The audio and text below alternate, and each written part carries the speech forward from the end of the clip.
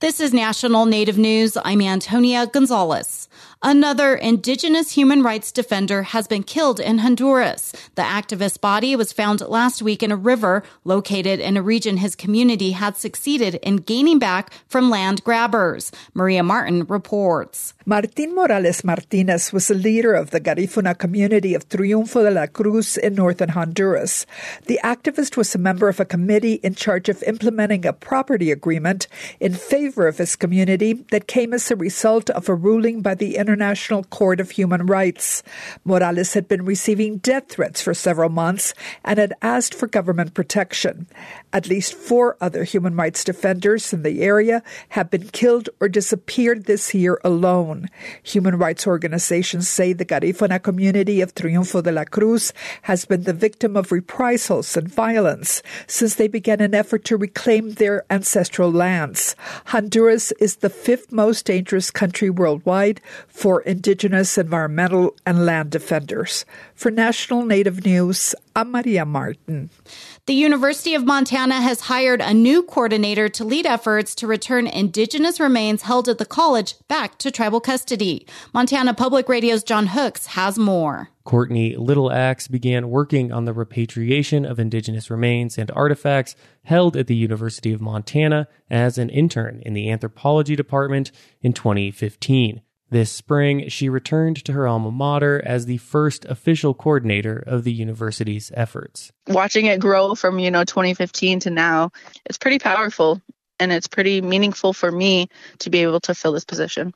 Littleaxe is Northern Cheyenne, Absentee Shawnee, and Seminole, and grew up on the Northern Cheyenne Reservation in southeastern Montana. She has degrees from UM and Haskell Indian Nations University.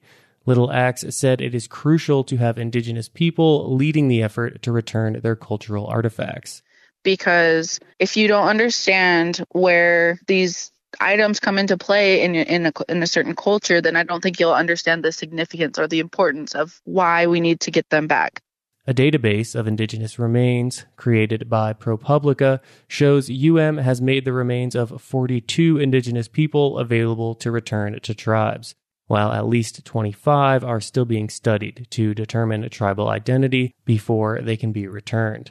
A law passed in 1990 requires federally funded institutions like UM to endeavor to return indigenous remains and other artifacts to their tribes. So far, the university has struggled to comply with the law without a dedicated coordinator. For National Native News, I'm John Hooks. The New Mexico Court of Appeals has ruled Albuquerque Public Schools, or APS, must follow state anti-discrimination laws. The ruling revives an anti-discrimination lawsuit involving an incident at an Albuquerque high school in 2018, where a teacher is accused of cutting a Native student's hair and calling another student a bloody Indian on Halloween in the classroom. The American Civil Liberties Union lawsuit accuses APS and the former teacher of creating a hostile learning environment and discriminating against Native American students. It also alleges APS failed to properly train teachers on the harms of racism and to provide for its student safety. The incident sparked outrage from the Native community. Students, family members, and grassroots groups held protests at school board meetings. The appeals court overrules a 2021 district court decision. The lawsuit has been returned to district court for a hearing on the merits of the case. Albuquerque Public Schools is said to be considering an appeal. I'm Antonia Gonzalez.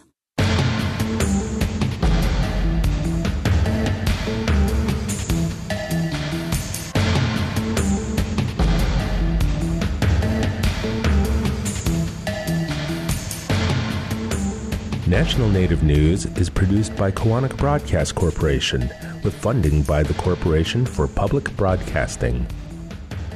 Support by Strong Hearts Native Helpline, providing no-charge confidential support and resources to Native Americans affected by domestic and sexual violence 24/7 at 1-844-7-NATIVE or strongheartshelpline.org. Support by Vision Maker Media, currently seeking 2 digital media specialists and a director of project productions and services. Information on required qualifications and how to apply at visionmakermedia.org.